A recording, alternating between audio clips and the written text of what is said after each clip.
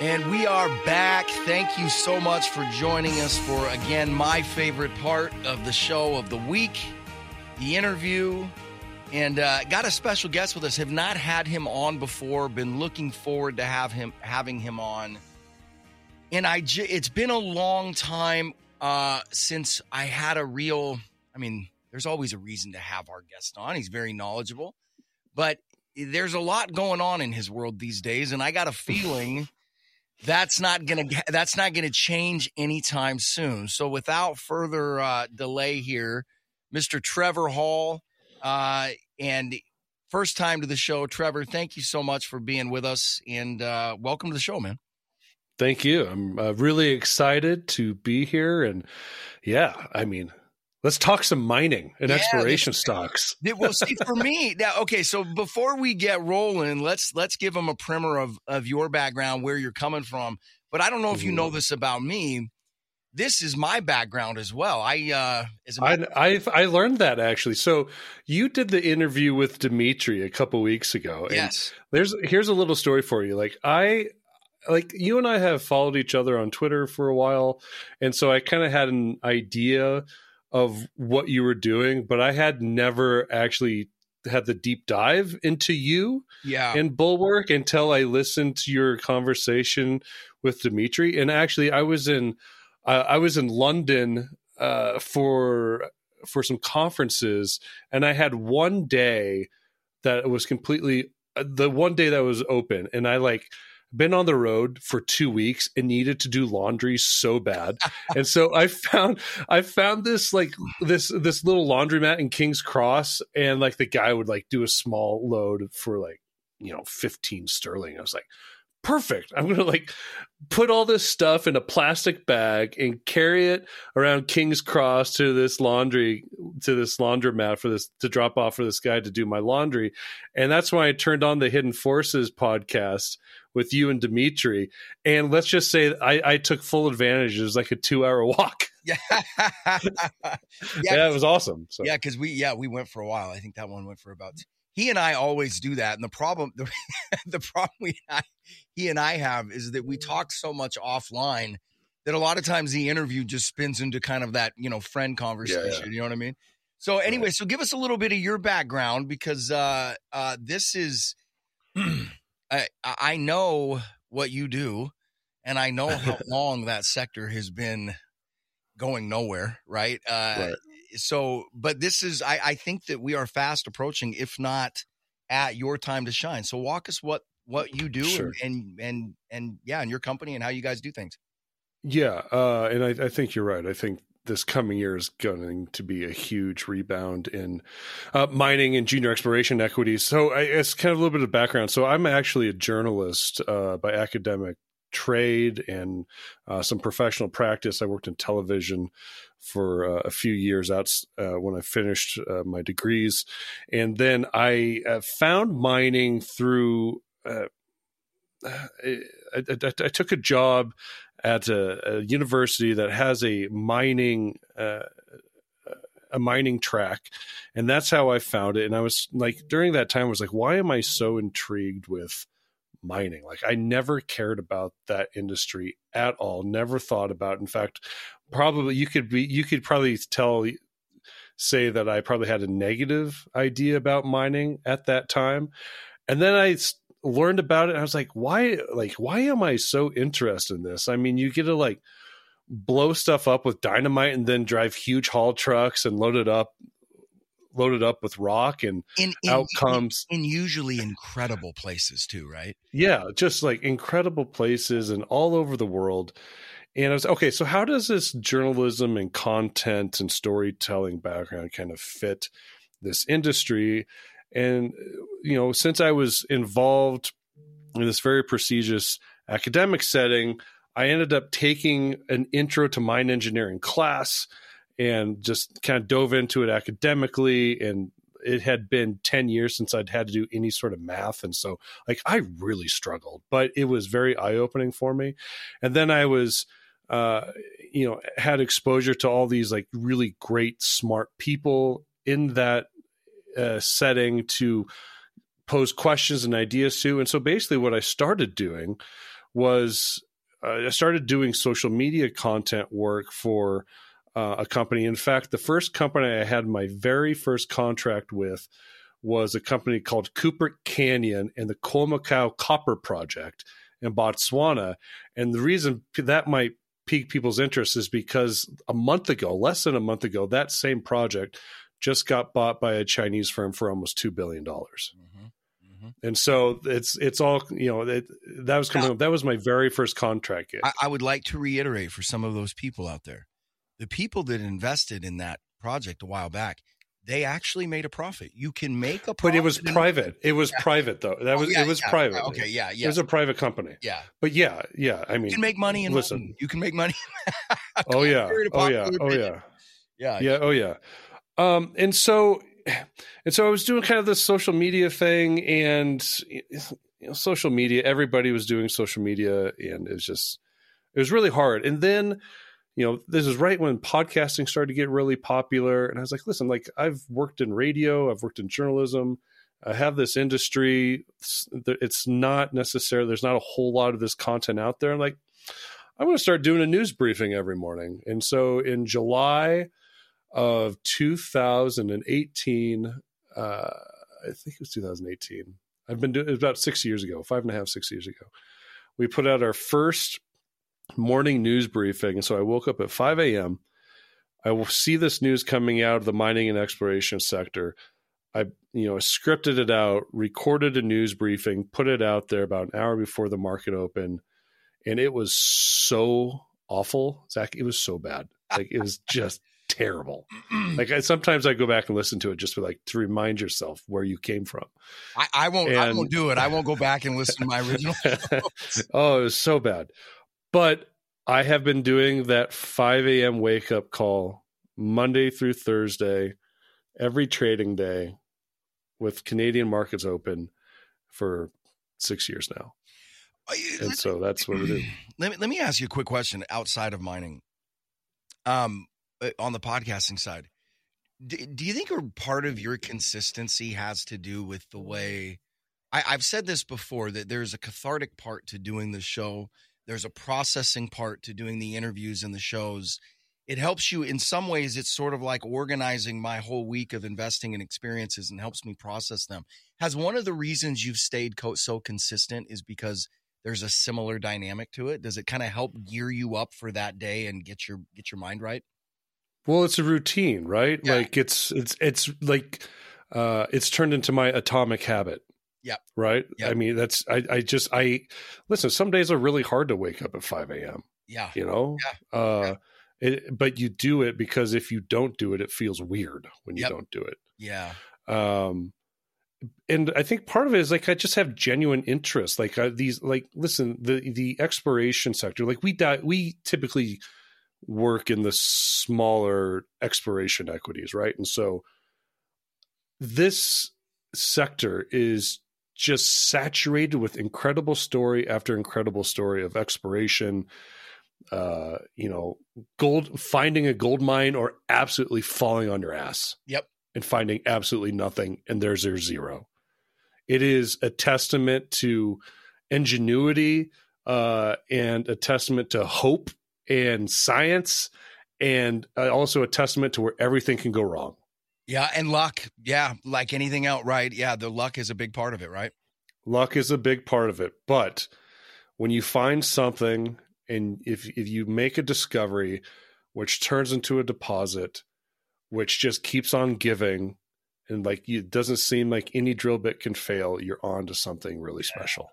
Yeah, no, it's an intoxicating thing. And I know, look, if you would have told me 5 years ago the price of gold would be north of 2,000 and GDX would still be under 32, I'd have laughed in your face. Saying there's no way, right? And I think as tech has gotten more and more and more,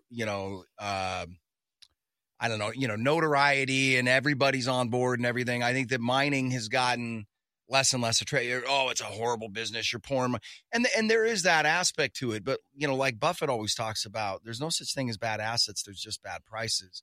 And one of the reasons I want to have you on is in a market so devoid of value, at least in my opinion, I flip over and look at these mines or a lot of these projects, and we've just really started actively building our precious metals portfolio because I was just waiting for a breakout. And going back into it and going and looking at these names again and doing some research on them that I hadn't looked in a while, it is amazing to me because if you look at their valuations, you look at their stocks, where they're trading at, it looks as if nothing has changed. And yet here we are, metals really threatening, cyclical breakout of huge proportion, right? So anyway, but I before we get into that, just tell you a little bit about my experience. So in your state of Colorado is where I've spent the majority of my time around mining operations. Are you familiar with the old Ute mine up there in Ure? Yep, up there. Yep. Yeah, the old silver mine that's bankrupt everybody for 120 years. Yes. Oh, yeah. I've been there. I've been inside it. I've been in those like really small stopes where like it's so dark and claustrophobic. Like, and I'm not a small person, and I was like super tight in there. So that we never operated it, but that mine is still owned by the company that my father runs. Really? Yeah, and they own right across town. They own the Golden Wonder mine. Really small producer. I think its biggest year it ever did was 50,000 ounces, but extraordinarily rich. Very high grade, thin vein. So I think in that, was it that 125,000 ounces they pulled out, it averaged 16.1 ounces per ton. Yeah. Ounces. So you're not talking about the Revenue Virginia mine.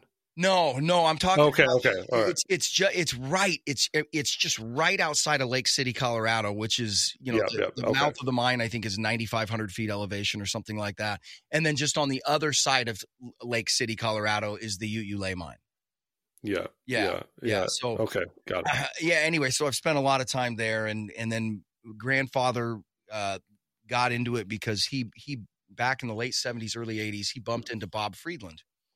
And he started funding some of Friedland's early operations and, just kind of went. And anyway, so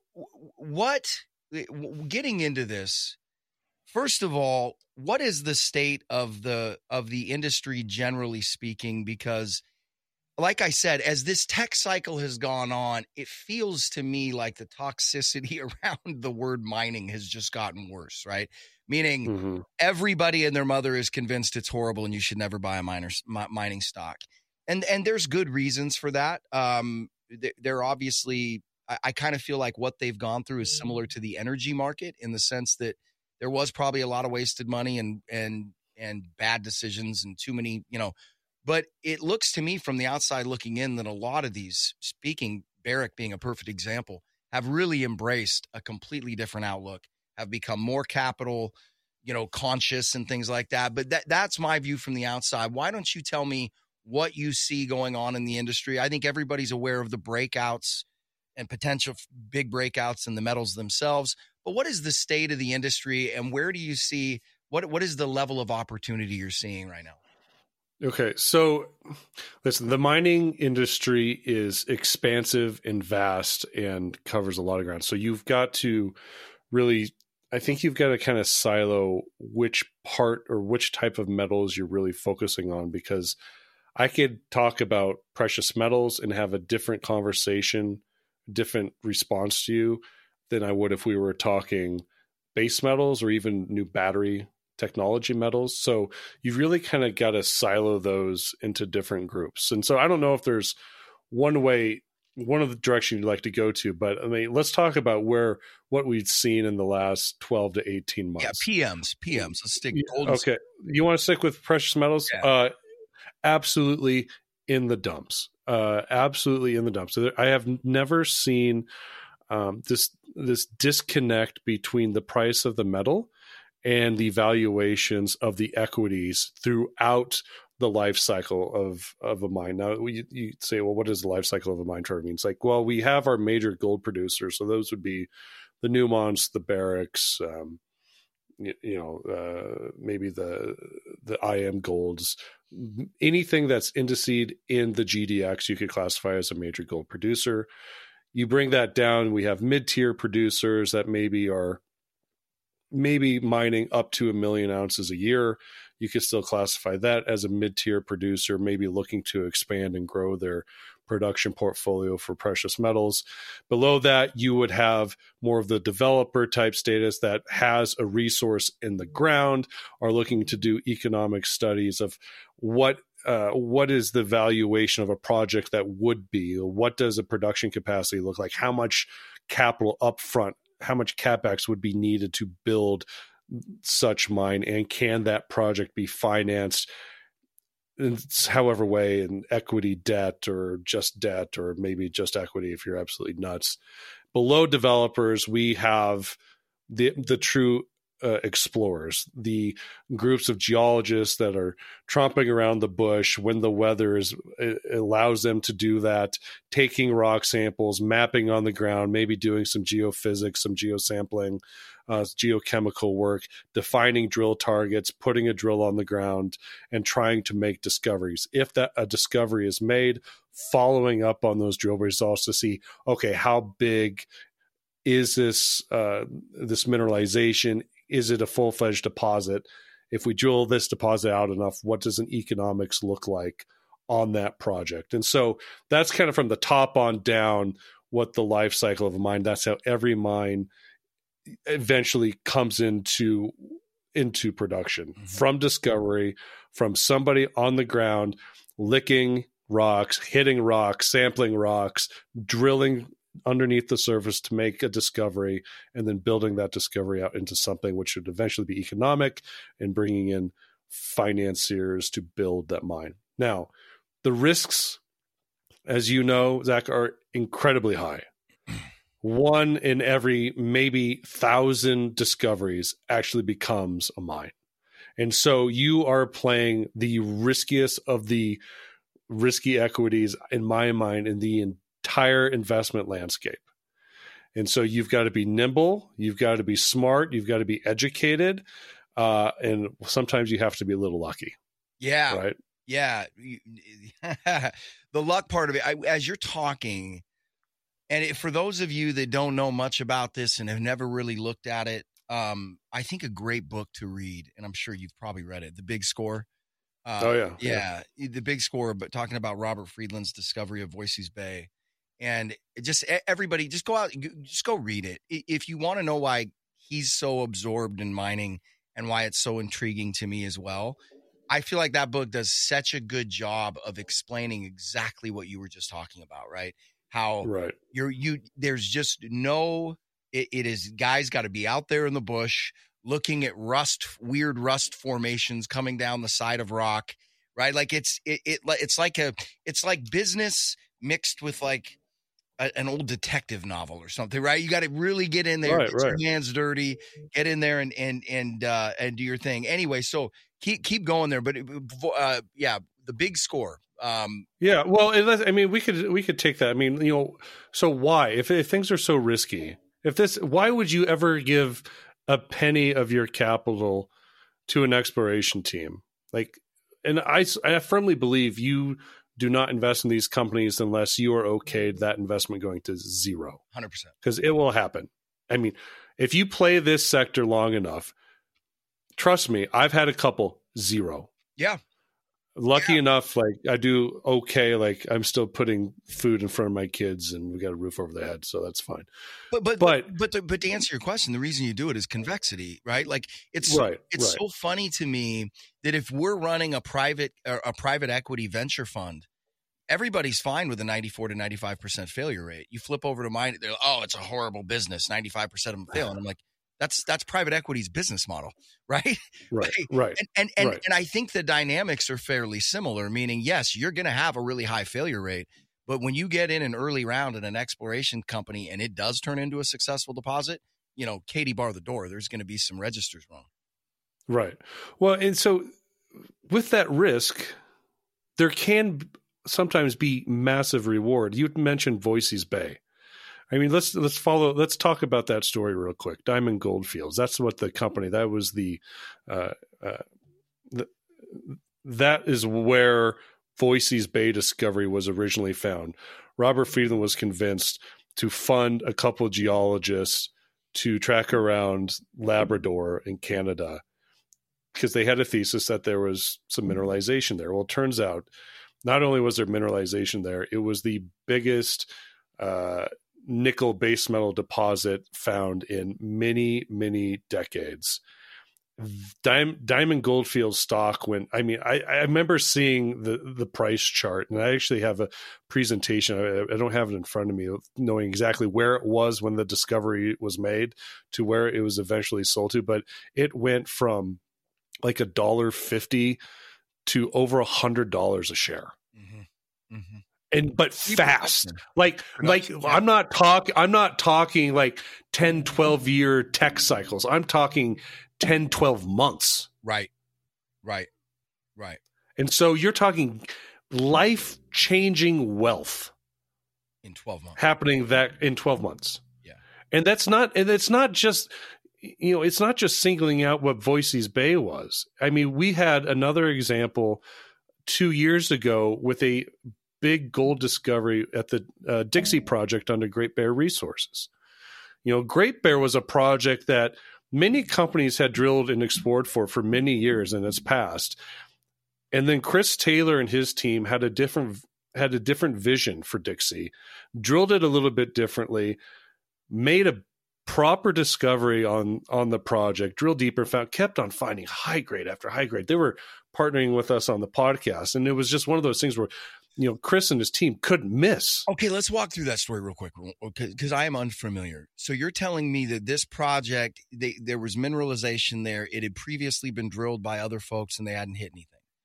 They hadn't hit anything. Is this, no, they had stuff, but it just wasn't like anything of interest to them. Yeah, got it. Yeah, either the grades were weak, or it was too disparate and spread out, or it wasn't. There was. And this is deposit. Was this nickel as well? No, this was gold. Gold. Okay. So this is the Dixie gold deposit in Ontario. So Chris grabs this project, and him and his team, they have a different approach to tackling the same project. Listen, the rocks aren't moving. Right. The rock is not moving. Right. So it's going to be there. Now, if they attack it in a different direction or using different methodology, that's what they did right. They were able to hit it. And then they kept hitting. They expanded into another fault zone called the LP fault, kept hitting high grade. I mean, it was almost like every 2 weeks, Great Bear was publishing new drill results with just astonishing grade that the market seemed like it got to a point where that's what they expected. And so it wouldn't move. The market wouldn't move much. And then in late, I think it sold in early 2022. If I'm right with my timing, it sold early last year. But what happened is the market expected, and then all of a sudden the gold market started kind of come down off those 2021 highs. The valuation on Great Bear started coming down with it. And they were kind of pushed to a point where they kept on drilling. They were doing 90,000 meters of drilling, and they kept on saying, including Chris was telling me in the podcast, like, we're going to put an initial resource on this thing. And so everybody was waiting for the initial resource. Leading up to that resource report, a couple of things happened. Barrick Gold came in and started doing JVs with projects surrounding the Dixie project. And so all of a sudden you had major gold producer, getting a lot of interest in this area, thinking that they were going to maybe make a move for Great Bear. So all of a sudden investors started coming in, buying Great Bear stock, and you start seeing the valuation on GBR trickling up. And then it gets faster, and then it goes faster, and then it goes faster before, out of the blue, Kinross finally announced that they are going to purchase Great Bear for, I don't remember what the final number was. I think it was about $2 billion. I'd have to go back and look at it. So what does this all mean? So this was, out of curiosity, what was the market cap of Great Bear leading into that purchase? Like, what kind of premium to the? So I want to break this down for people to think about it personally, because I know people who had bought Great Bear stock at 25 cents. And in 3 or 4 years, they sold it for $28. That's Bitcoin-esque, man. Life-changing wealth. Yep. So, I mean, and those are the stories that, and those are the stories that I love. Now, that's just two stories in thousands and thousands, right? So you can't just bet like, oh, I'm going to go buy this junior equity. They're going to drill and make a discovery. And then in 3 years, I'm going to be buying my Lambo. Like, that's not going to happen. The odds are against you always. Yep. But it's those stories of success, not only on the ground through exploration, but through the equity markets that really is a win for capitalism, I think. Yeah. So, no, and these are like I said, this is the fascinating part of the business to me, and I really think, I kept thinking to myself, is this Wall Street bets thing, and you look at all this insanity. I am fascinated to see what a real bull looks like in the precious metal space in this environment, right? Because it's a different trading environment. When these crypto people, when these Wall Street bets guys start seeing the moves on some of these junior gold mining equities, when this bear really gets rolling, or you saw it in silver. You saw it in silver a couple years ago. Yep. That was just a glimmer. I mean, Zach, that was one of the best days of trading I've ever had in my entire life. Was that stupid silver squeeze? When Wall Street bets starts like, we're going to push silver. It's like, sure, I'll buy those calls.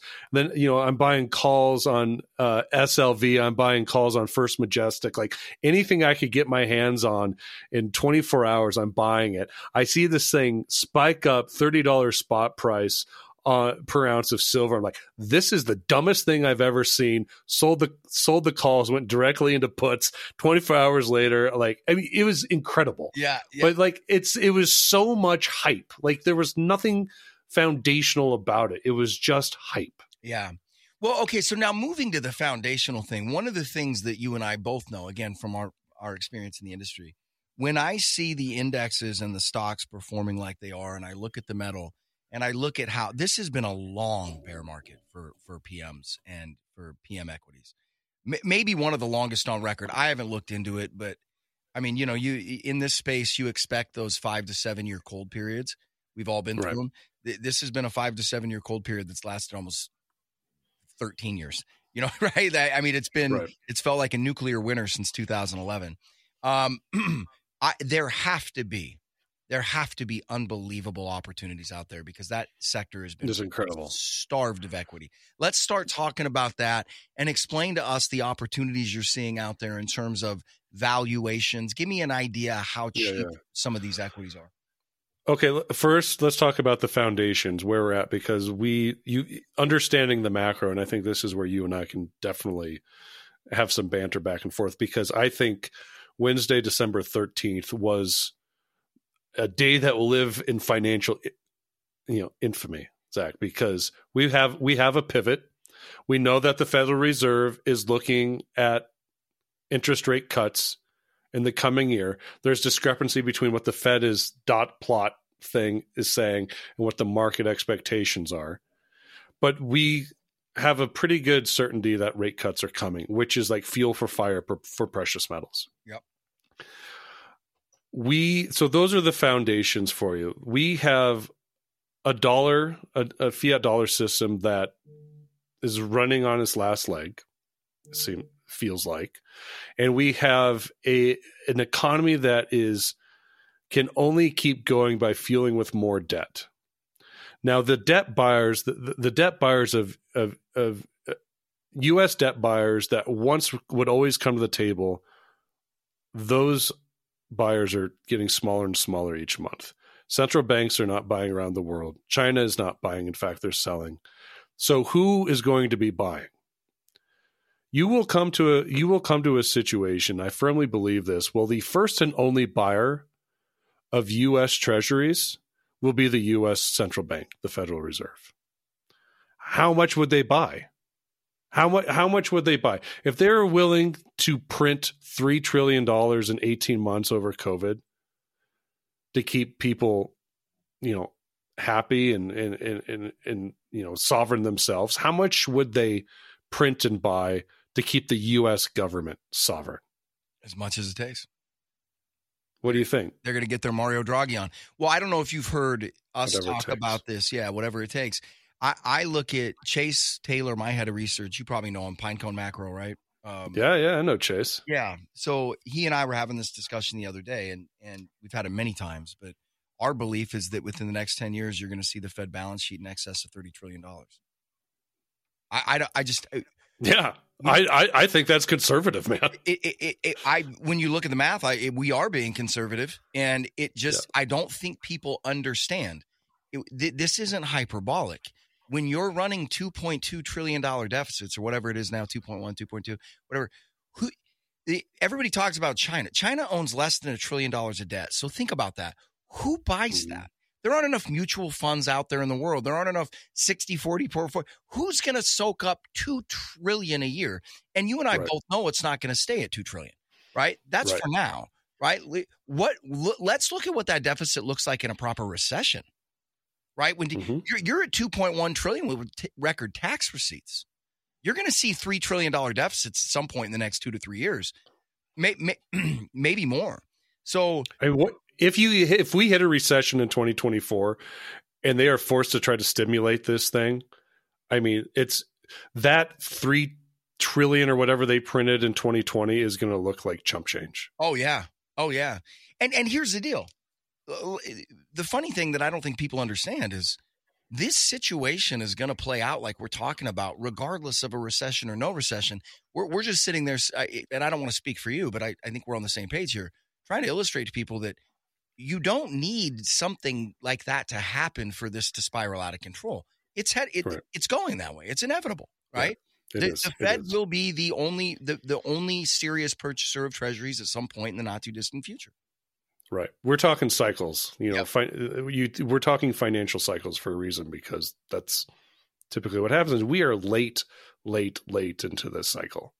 If you become a student of history and financial history, you will quickly come to understand, like, we are incredibly late into this cycle. And unfortunately, there will be a time where everything breaks, and it will suck and it will be hard, but it is exactly what we will need to get back on track. So. And I'm with you 100% there. And I think for a lot of different reasons, and it sounds weird to say this, but I think for a lot of different reasons, that type of recession, that type of cleansing needs to happen. I think on a cultural level, I think on an economic level, but pivoting back, and this is sorry, but we're painting the picture, right? These are the kind of setups that get me so juiced up, because when you have markets don't ever work the way that you'd think they would, or you think that they should, meaning they don't ever present the opportunity when they should. It always usually comes later, right? Meaning when the big opportunities come, you're looking at gold go above 2,000, and you're looking at gold stocks not be able to get traction, just like today, right? When you're probably, and I could be wrong, but my belief is that you're probably about to see gold and silver at some point in the not too distant future be some of the best performing assets out there. Meanwhile, you can't give away the equity. You and I have seen this before. That's the start of every great precious metal bull run in history. There's a reason why nobody's buying the miners, is because of the risk profile. Listen, look at the S&P 500. Who was getting any sort of buying in the last 6 months? 7 equities. Yeah.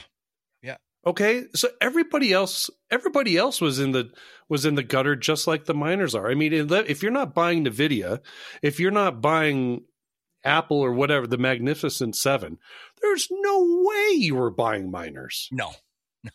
I mean, so these valuations were subdued for a reason, because they were being lumped in with everything else that wasn't the Mag 7, right? That wasn't showing some sort of return on their capital. This is going to change. It will be a point where, when you start seeing that, that gold breakout ticker on CNBC, where new all-time high in gold, like we made that all-time high 2 weeks ago. Like, I was in Europe, so I wasn't watching CNBC, nor would I, even if I was home. Yeah. But nobody was like putting up the ticker that gold has a new all-time high. No one cared, right? No, nobody cared. No. So what will it take for this to like resonate with investors? Is it going to take a solid move above 2,100 in gold, $30 in silver? Once that happens, it's like, oh, well, let me take a dive into the gold miners, and you'll notice that their margins have incredibly improved over the last year. Their margins got cut. The cost to produce 1 ounce of gold went really high, with the inflationary reasons that we had been dealing with the last couple of years. A lot of really smart analyst reports are seeing those margins improving in the coming year with, relatively safety, good call, $2,300 gold by the end of 2024. Oil price, $75 a barrel, which is usually the biggest line item for any gold producers, their energy costs. If that's manageable at $75 a barrel, like your margins have obviously improved right there. You're practicing good patience with the capital you do have. It's cheap to add ounces now because valuations are so cheap, so they could go out there and make offers to buy producing assets. And you're starting to see a little bit of M&A right now because of that. And so there's a great opportunity not only for the gold producers to add margin to their production, but for investors to sit here and like literally take some very simple metrics and understand that this is looking to be a very profitable year for the miners. I think we've thought about this a lot, and I don't think that there is a level that gold and silver are going to get to that's going to start this.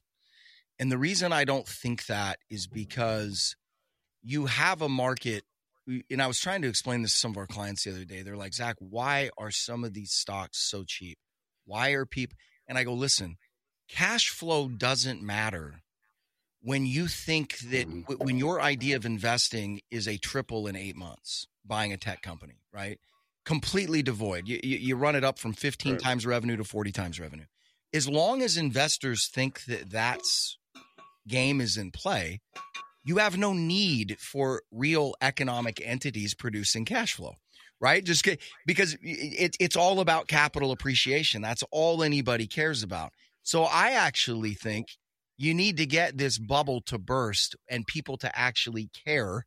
It sounds weird, right? You say it out loud and you're like, what? You have to remind investors somehow that cash flows are the basis for every investment. And I think when that sobriety comes back, that's when people are going to look over at the miners and go, wait a second. We can buy $1 with 20 cents right here. Right? Like why are we looking past that? So where do you see I would assume, and that's why I've got you on.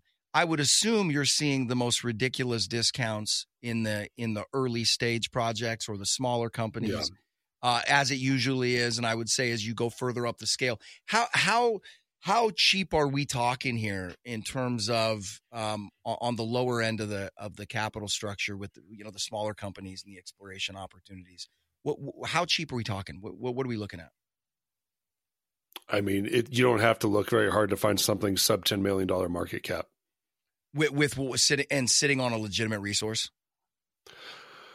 Either sitting on a legitimate resource or having joint venture partners by the likes of Nevada Gold Mines and Barrick drilling projects of theirs and earn-in agreements. And still trading at sub $10 million bucks? Yeah. I mean, I bought shares in a company that I've been following for the last 2 years, and it's just been painful. I mean, but I looked at this chart and I'm down, I don't know, 40, 50% on these investments, but the company continues to do as much good work as they can. They've done these ventures with Nevada Gold Mines, and they continue to get sold off right now, and about the end of tax loss season.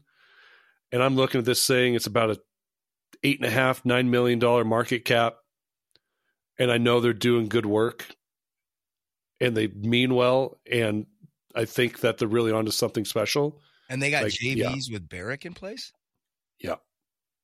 Whew. That used to, I mean, in my world, if you had a micro cap miner get a JV with one of the majors, you're looking at an instant triple or quadrupling of the stock instantly. Right.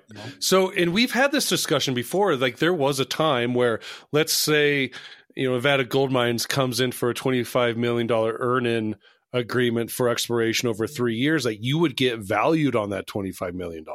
Right. Right now, the market doesn't give two whips about it. They do not care at all. And it doesn't matter where it's at. Like, there's another company up in Alaska that's got a JV with a partnership with a Japanese company, because they're looking to feed their smelters in Japan, and I think it's like a $20 million exploration that's being funded by the Japanese, and the company is just not getting valued for any of it. I mean, these stories are across the board rampant right now.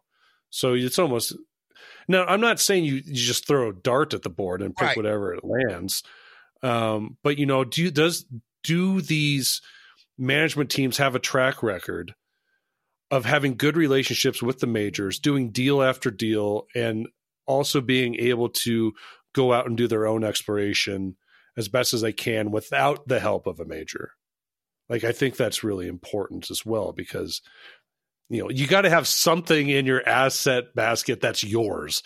You're not just giving away half of everything once you generate it, right? So, like, that's important. But, on the early exploration side, I mean, it's really, really beat up. And so if you're starting to see investment dollars coming into not only the metal, but also the major gold producers and maybe even the royalty or streaming companies, that will have a trickle down effect, because once those start moving, then you'll see people maybe moving into the developers. And then those will start seeing capital flows. And once the developers start going, then you'll start seeing these really early stage exploration equities start getting some attention as well. This is talk about cyclical, right? This is an incredibly cyclical industry.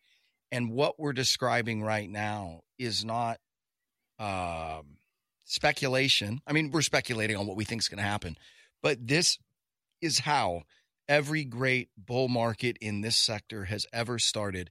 And it usually doesn't start until everybody is convinced that's the last place on earth they'd put their money. And like we were saying, right. And that's when the opportunities come. And,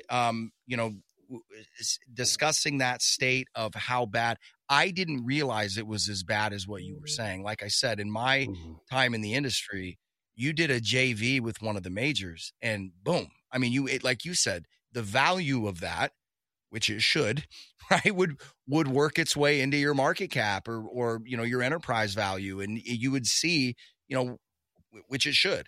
And you're telling me that it's not even the value of that JV is not even being factored into things. Well, and there's maybe a couple of reasons for that. And the sector itself needs to come to grips with a couple things. First, that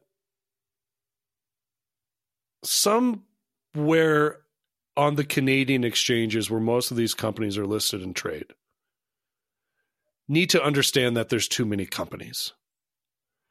A lot of these companies do not need to exist. In fact, a lot of these companies are literally just raising capital just to keep their listing open and trading, and to, keep their condo in Vancouver.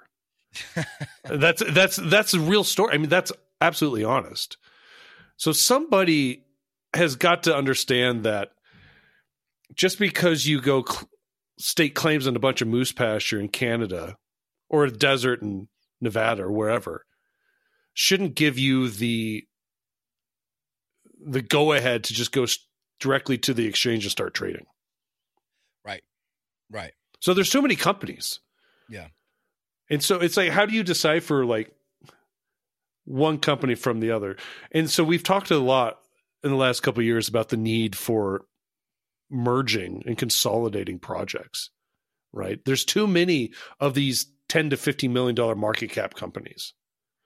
There's too many, staking claims in the shadows of a head frame, thinking that they can pull in some more capital and drills. There's too many companies in this sector. And now if you can desaturate that and Where are they getting where are they getting capital from? I mean, this is the one part of this story that I wasn't expecting. Why I would think that a lot of that would have been starved out by now. I don't know, rich uncles, machines, the Canadian machine of cheap paper up. I mean, buddy, I can't even tell you how many times I see new IPO. You go through the proxy and all of a sudden you see the founders got 20 million shares at a tenth of a penny. The whole thing. Okay, so consolidation in the sector. What's happening, and is that problem starting to clean itself up? Well, I mean, there's things happening. I mean, there are like mergers of equals for exploration projects, development projects that maybe have adjoining claims side by side that have started to come together. One key story, like Caliber Mining is this mid-tier producer that I own shares in. A couple of years ago, they're focused in Nicaragua, but then they bought a Nevada mining producer. And then a couple of weeks ago announced that they were buying a late stage developer up in Canada, Marathon Gold. So, I mean, there's these stories trickling in. That it is happening. And I think a lot of management teams that I have talked to and highly respect understand, like, listen, if that's what the market's telling you needs to happen, then you need to listen to the market, or else the market's not going to reward you. Yeah. And so now, listen, there's maybe a half a dozen stories of that. So not nearly enough, not enough. Yeah. But people are seeing the light, and, I think a lot of the good management teams are starting to sway that way. Okay. While we still have you here, I think we've done a good job of laying out, kind of where the industry is and where we both see potential opportunity. Let's talk about a couple of your favorite stories right now. What are some things that are some projects that are very intriguing to you and that are if we were going to sit there and pull out a couple, what are the most exciting developments? What are some of the most exciting projects you're seeing?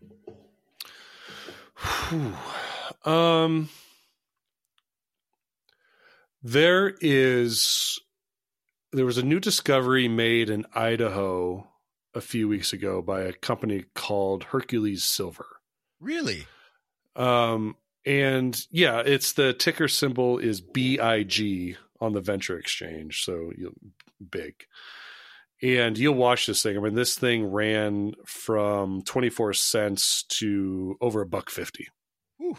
It's come down. So, but they made a discovery. I mean, this is the power of good discoveries, right? Like, now it was Hercules Silver because they had this project in Idaho. The upper portion of the project had this really good silver overlay, and that's originally what they were going after. They found these.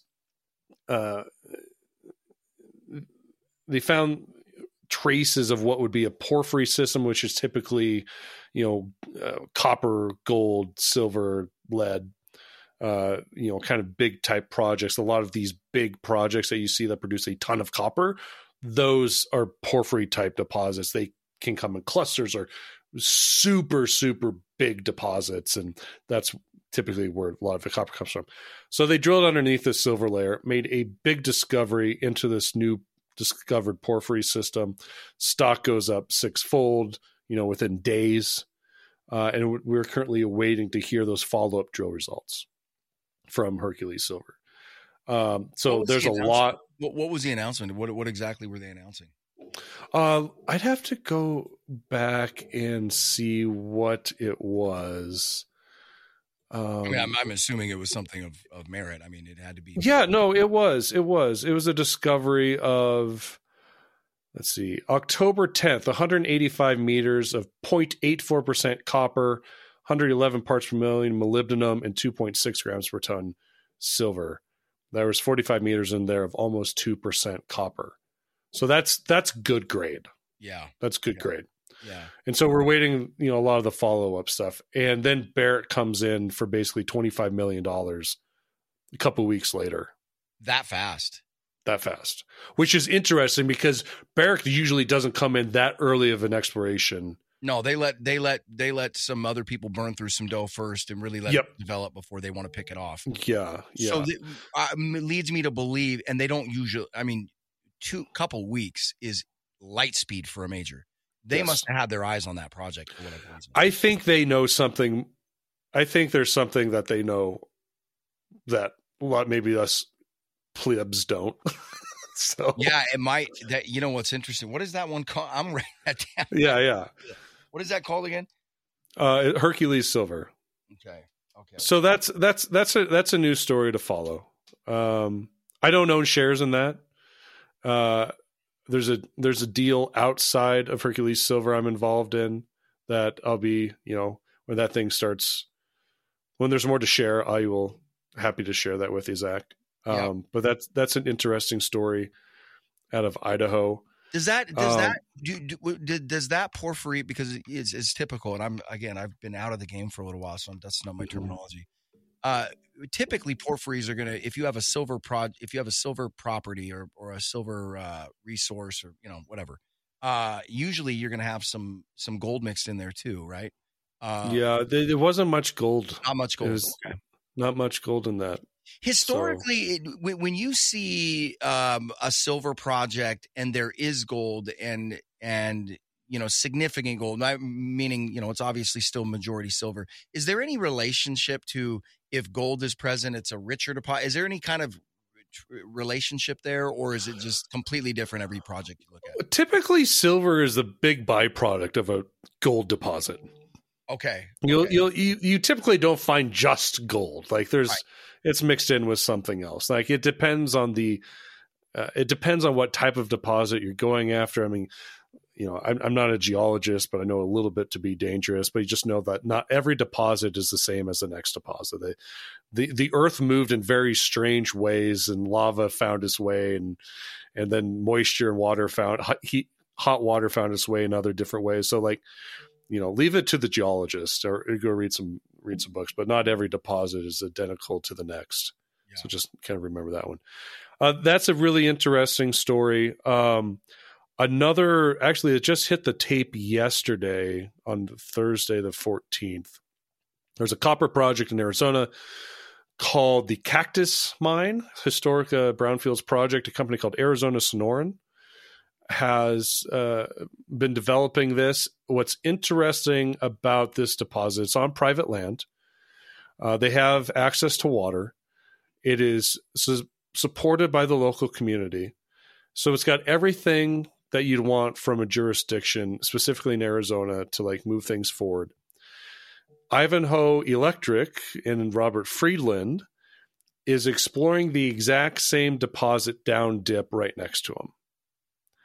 And what happened yesterday was Arizona Sonoran announced that Rio Tinto's Newton technology, which is this way to potentially leach sulfide material, which before would have to be crushed, refined, and, to not go into a whole metallurgical lesson, higher costs, a lot bigger of a process. What this Newton technology from Rio Tinto was looking at is if it can appropriately leach that sulfide material, which is underneath the oxide material and enriched material.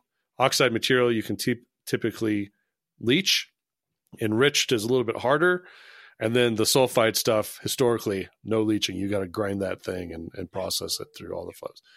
Newton is doing these phases with about 6 different companies throughout the world to see if they can leach that sulfide material. Arizona Sonoran announced earlier this week that they had positive recoveries, up to 85% recoveries. How? Yeah, well, from this Newton technology. Oh. And then the very next day, so that those MET results were announced on Wednesday. The very next day, on Thursday, it was announced Arizona comes out. Rio Tinto's Newton's taking a 33% non-dilutive investment into the project. There's a lot of technicals with this deal, but $33 million in total to come in and help this project move forward. Wow. With its technology. Is that so? What's interesting? Let me say what's interesting about this. Not only the merits of the Cactus Mine, but they have the better access to underground to that deposit because it's closer to surface. And you have Ivanhoe Electric exploring much deeper the same deposit because that's where it kind of tends to flow. That mineralization goes deeper into Ivanhoe Electrics. So not only do you have Rio Tinto in the Newton technology doing a big investment into Arizona Sonoran and the Cactus Mine, which has the better infrastructure for underground mining. But you also have this another play of one of the biggest mining moguls in the world and their U.S. entity, Ivanhoe Electric, exploring the exact same deposit at depth. I really do think you have, we mentioned mergers and acquisitions earlier, like Arizona will not want two companies mining the same deposit. Yeah. It will have to be one company. Yeah. That's the way I'm looking at it. Yeah, and I it'd be interesting to dig into that because Friedland is not usually a guy that gets turned away. No. He was actually, like I told you, he was friends with my grandfather. My grandfather was involved in several of his early deals, and no, he's a hog pulling on a root. That guy, he typically gets what he wants. Yeah. I mean, other than that, I mean, listen, like there's some really great exploration. The Vicuña district in Argentina and Chilean border, which is like the Lundins have a big stronghold on, that it will be a world-class tier 1 deposit that I think in our lifetime we will eventually see starting to be mined, but it will probably not be done for like your grandchildren's lifetime. Why? Because it's huge. It's absolutely massive, this whole district. You're talking kilometers on kilometers on like potential super pit type classifications. And all clustered together. It's just like a giant. Yep. Just a giant. Yeah. When was that discovered? Well, so the Lundins did a pretty interesting deal. It was all under one package, and I can't remember the time frame, but then they broke it up into three vehicles. You had Jose Maria, Filo Mining, and then also NGEX Minerals. So that's where they broke it in. And then Jose Maria ended up getting bought by Lundin Mining. Filo Mining is still its own entity, and they're doing incredible drilling, like down to almost 2,000 meters of depth and still ending in mineralization. Jeez. And then NGEX is on to some very interesting, they've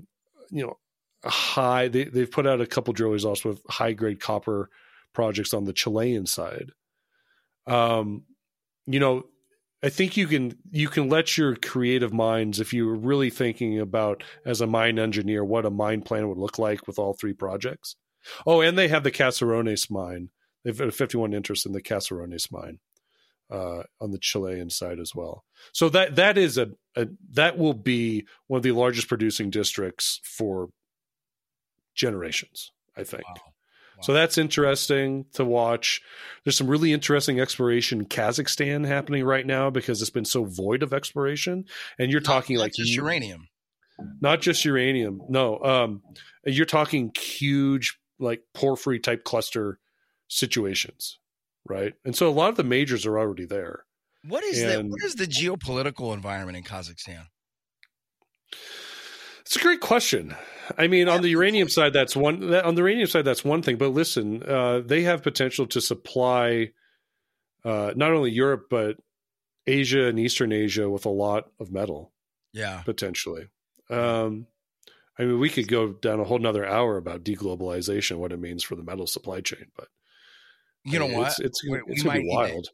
We might need to. We might. I'm going to take you up on that next year. We're going to have to do that because you just said that, and I hadn't even thought about that angle. Right. What that's going to do to things, and I would think the one avenue I have thought about it because just for the listeners knowing, if you want to get into this sector, there's things that you have to look at, and geopolitical situations is right at the top of the list. Right, yep. Meaning.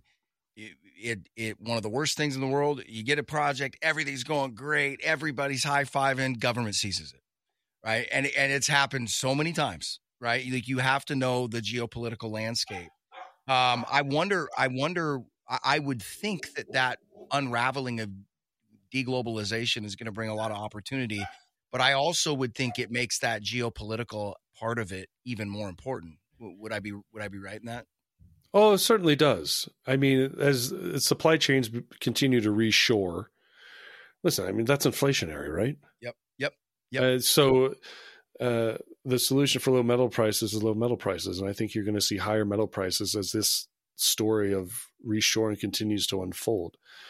I think you're going to start seeing a lot more partnerships between East and West and countries that can supply those metals. You're already seeing it in Africa. It is a hotbed of activity for exploration, and who can supply China and who can supply Europe and the West. That's been just an ongoing saga. To add a little bit more fuel to this fire, the interesting thing to me about this setup for a bull run is it's, at least to my knowledge, not in recent history anyway, you haven't had all of these things come together at the same time that currencies around the world are really starting to shake. Right? I've got friends of mine that are over in Kenya, and they were just telling me in the last 12 months the Kenyan currency has depreciated 50% against the dollar. You're right. All of this central bank driven nonsense is really starting to catch up, and you're starting to see those tremors of currencies. And I am fascinated to watch the impact that's going to have on that sector and the demand it's going to create for gold. Because for a lot of Bitcoin maximalists out there, I think you're going to be disappointed in the lack of central bankers stepping in and purchasing Bitcoin. Right? they want the original old school Neanderthal gold and silver. And that's going to be a fascinating one. So in closing here, we've kept you long enough, and I know you've got to get rolling. What are some last thoughts, and what is kind of, to tie this up, leave us with a thought of where you think we're at, where you think that level of opportunity is, and just kind of sum it up for us, if you will, about where we're at in this cycle and what you think we're looking at coming in the next 3 to 5 years. On precious metals, I've never seen a better setup in my entire career. Mm-hmm. Fundamentally, with what's happening with sovereign debt in the macro side, listen, we all know where this is going, and gold is set to respond appropriately. Yeah.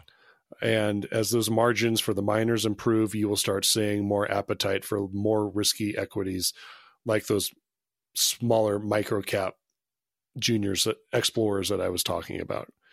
I honestly have never seen as good of a setup because we are so beaten up. So if you're a contrarian and you want to find really ugly stocks, look no further than the junior mining sector, because that's exactly where they're at. That's on the precious metal side. On the base metal side, like copper, I have a little bit more concern. I want to know how copper responds if we are going to hit a recession. Manufacturing is already in recession. Obviously, that they depend on copper, and copper depends on manufacturing. If the recession is deep, I would expect base metals to take a hit. Once stimulus starts to come back into the system to fight recession, you're going to start seeing those base metals start surging back higher. And I would be watching that space. I think once the recession is announced and we're in one, I'd start turning your gander to the base metal complex and explorers there. The other interesting thing about this setup too, and I know this is going to be news to you, and we'll have to see. I'm looking out at the horizon and going, what I think that we're going to see, and it just kind of seems, I'll be shocked if we don't see it. You can make an argument. I'm sure there are people who make the argument that it's already there, but I think that you're going to see real negative yields for an extended period of time. And you and I both know, you want to talk about bonanza time for gold, real negative yields. That's it. That is when it's at its best. And I'm looking out at the world today. You look at the currency situations we're talking about. I will be absolutely blown away if real negative yields don't become a feature around the world. Right. Now maybe they've already tried. They've tried to make it a feature. Yeah. Well, and maybe they won't. Maybe they will understate inflation, so you won't have their definition of real negative yields, but you're going to see them. Right. They're going to be there. And when you look at all of these high priced equities that are leading the charge in this bull, I don't think it's a bull. I still think that, in my opinion, I think that we'll look back at this market move now, and it will, it may go to new all-time highs, but I think it'll be seen, in my opinion, is kind of the biggest bear market rally of all time. I don't think it holds up. But at some point, right, the fundamental side of it comes into play in cash flow, because if you don't know, in a real negative yield environment, cash flow is very important, right? That will get minds back on cash flow, because that's how you defend yourself essentially against real negative yields and falling productivity, or not productivity, but falling economies, rising inflation, all that kind of stuff. I agree with you, man. From the macro side and the micro side, the setup is fantastic. The other thing that's interesting too is that the ownership of gold and gold equities in retail portfolios and even institutional portfolios is a record. Oh God, it's so bad. It's so low. It's so low. So low. And so low. When you're talking about real negative yields, and you're talking about these movements, and I don't think people understand. There's gonna be a place. There is absolutely a place in every portfolio. If you and I are right, and this is where we're going, it's hard to deny it. There's a place in every portfolio to hedge the tail, at least, right? And if you start seeing 2 to 3, even just 2 to 3% allocations in most portfolios swinging that way, you talk of that industry would go ballistic. Oh, but think about this a second, and then I'll say this, and then I do have to go. But so we're talking 2 major miners on the S&P 500, Newmont and Freeport. They make up like 0.02% of the S&P 500. So a double is less than 0.5%. Yeah. That's all you need. That's all this sector needs. Warren Buffett or any sort of like smart investor could come in here and buy a majority of the mining sector, like at the snap of their fingers. That's how cheap things have gotten. Yeah, no, it's crazy. It's exciting times, man. Now we need to see it play out, but like I said, I've been watching and been involved in this industry for a long time, and it just has all the earmarks. I just really feel like you don't want to say it. Reminds me of Gladiator, right? It's so delicate you don't even want to whisper it. Right. But man, I think we're there. So thanks for coming on, man. Great to finally connect. Like I said, we've been following each other for a while, and I do want to get that interview on the books, talk about the deglobalization, the impact that's going to have. And I am under the belief that there's going to be plenty more reasons to talk in 2024. So I think so.